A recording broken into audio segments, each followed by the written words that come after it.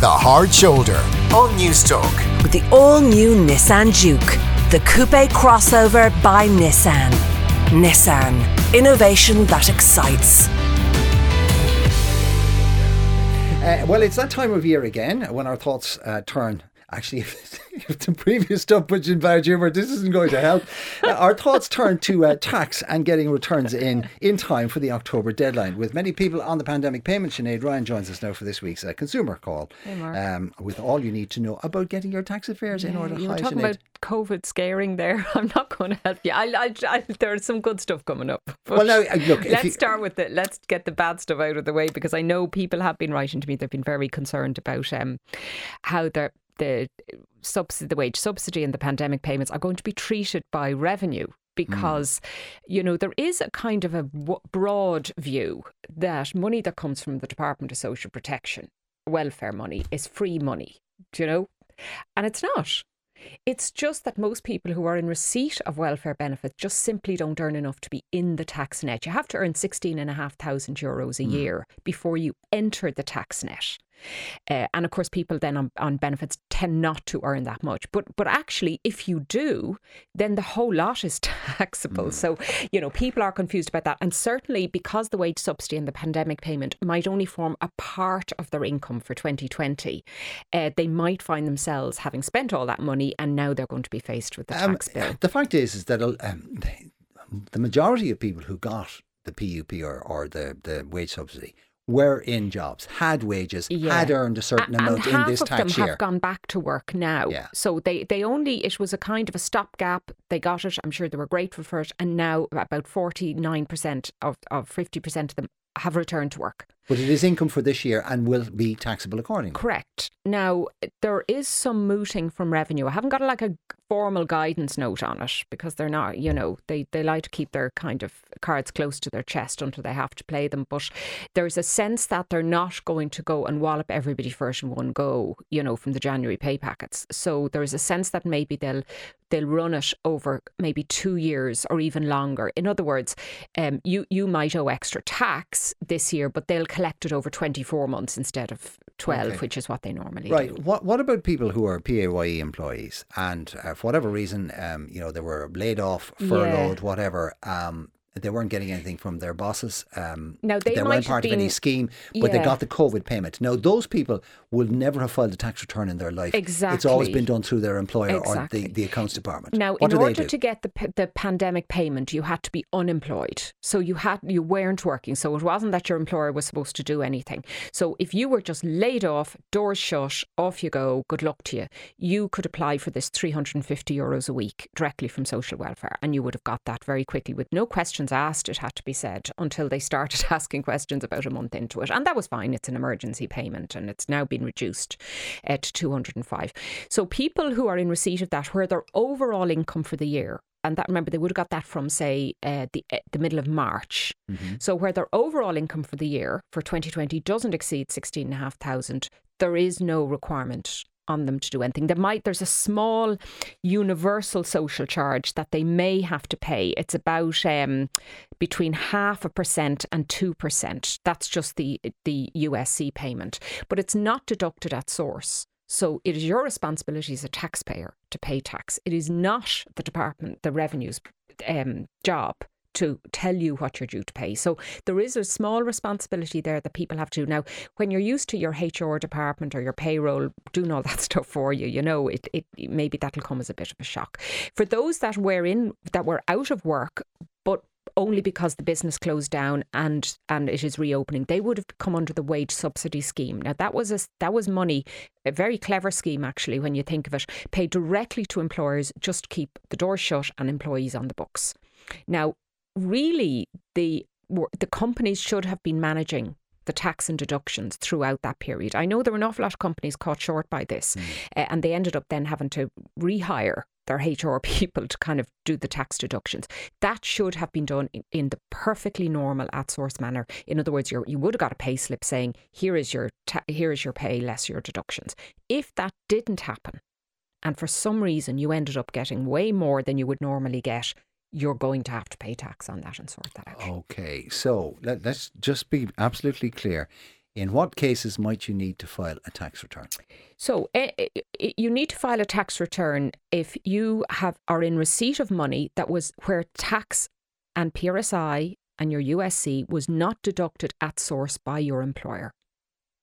You also need to file a tax return, and this is the good news bit, if you are looking for a tax credit or a rebate or a refund, and there's tons and tons and tons of reliefs that people can avail of that, Mark, every year just go unclaimed. Like millions of euro goes unclaimed because people think, oh, it's too hard, or I didn't know about it, or it's too complicated, or I don't want revenue to kind of be on their alert or whatever. But actually, revenue don't want to claim any more than they're due. And there are lots and lots of reliefs available that just people should get. It's not up to your boss to do all that for you.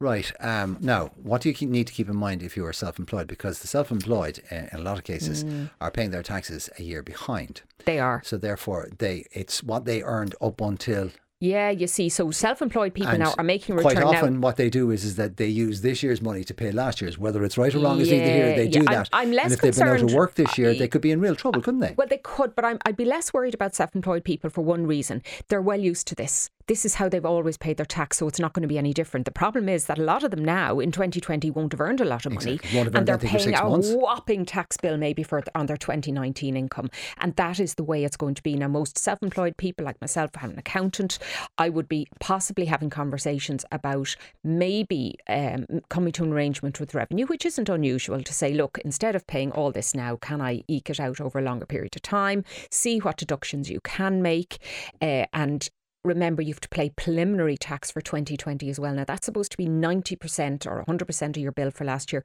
I wouldn't be paying that. You do have to pay it. But if you think your earnings for 2020 are going to be far lower than they were for 2019, which is true for most of us, then you only have to pay what you think your earnings will be. Oh, Sinead, hang on a second. As somebody who has fallen foul of the revenue in my time about preliminary tax, be super careful. Be really, really careful, because what they can do is they can come back to you and say, they can fine you. 90% of what you paid last year is this amount. You didn't pay us that, right? We want interest on the balance, and it can add up to a very sizable sum. They absolutely can. So I'm not talking about in the remotest sense kind of swinging the lead or taking the mickey with them. I'm talking about sitting down with your accountant and saying, what is the least I can get away with under the rules that revenue allows for preliminary tax? Revenue love words like least I can get away with. I know. Well, you know what? They've already indicated they're going to be empathetic towards PAYE workers who came under this payment. Now, I know that generally there's a suspicious view of people who are self-employed. It's completely unfounded in my experience. But anyway, it's there. And I don't see why they should be treated any different. Okay. Now, many people are going to have taken a pay cut this year. Yeah. And are there any reliefs for them? Is year-end tax returns and all the rest of it, is it going to be easier or more difficult for them this year? I think there are some things that are coming down the tracks that actually just might help a little. Now, listen, with tax, it's incremental, tiny changes. So you're not going to kind of have your bill or anything like that. I would say the best thing you can do is claim all the reliefs you're due. The first and foremost of those, the biggest one and the most common one, is medical tax expenses. Now, listen, people think, oh, my VHI pays this, or I don't have it, or I can't get my receipts. Forget all that, okay? You're entitled to get back 20% of everything you spend as a family on medicine, doctors, consultants, GPs, tests, procedures, treatments, and in some cases, food. You know, if you're a diabetic or a celiac or you need special food, you can claim all that back. Now, you'd be absolutely nuts not to do that. There's no excess anymore. And all you have to do, you don't even have to send in all the receipts. You just have to keep them in case they come looking for them.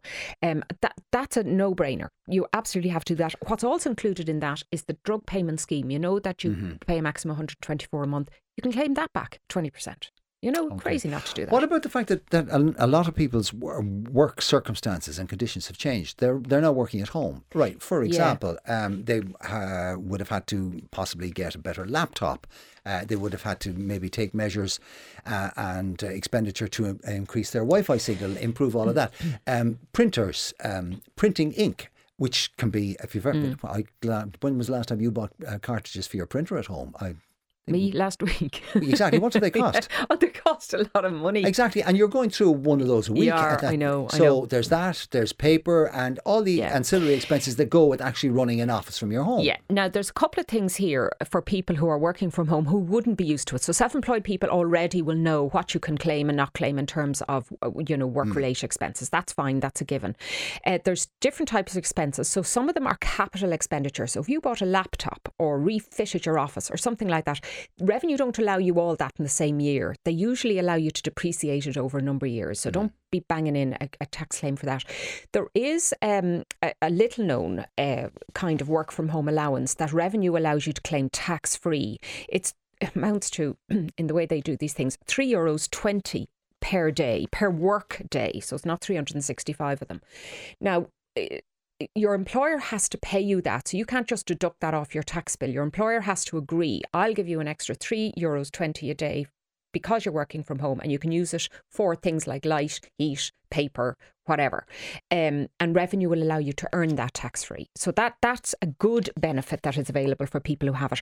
For everybody else, typically you're allowed 10% of your expenses if you're working from home. So that's 10% off your light bill, your heating bill, your broadband bill, that kind of thing.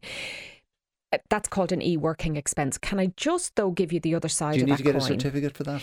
You don't have to. It's self-certified, but you must keep your bills for up to 6 years in case they come looking at them. Now, what I would say to people, there's another side to that coin. If you have a home office or you convert your garage into a new working from home space, you may have a problem down the line with tax, because if you sell that house, there's a portion of your home that now is not a private residence, it's a work space, and you may run into a capital gains problem. It's a kind of a bigger issue and it won't apply to everybody, but just be careful what you wish for, I suppose, is what I'm saying there. Okay. In summation, very quickly, what do people, so things that people should claim for coming down the line, 1st of October, the stay and spend, 20% tax relief, spending up to £625 on hotels and accommodation. Let's hope they're all still open.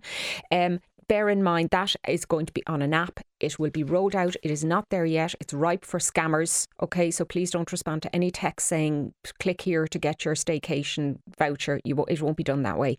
Cycle to work scheme. Loads and loads of people cycling around. Maybe not so much today with the rain, but that scheme has been increased from €1,000 to €1,250 and €1,500 for e-bikes. Your employer buys the bike and all the gear and deducts it out of your salary every single month. If you're a 40% taxpayer, you'll do way better on that than anything else. And remember, for those going back to school, back to third level, kids going into college, the SUSI grant is still open, even though they say they're not. They are. And you can also claim tax relief on any tuition fees at 20%. Up to 7,000, there's a disregard for the first 3,000. Okay, well, that's an awful lot of information. It is. Sorry, if you buy the Herald today, it's all in that, and I will be covering it again before October. Okay, Sinead Ryan, presenter of the Home Show and consumer champion. Thank you so much for fighting the good fight on our behalf.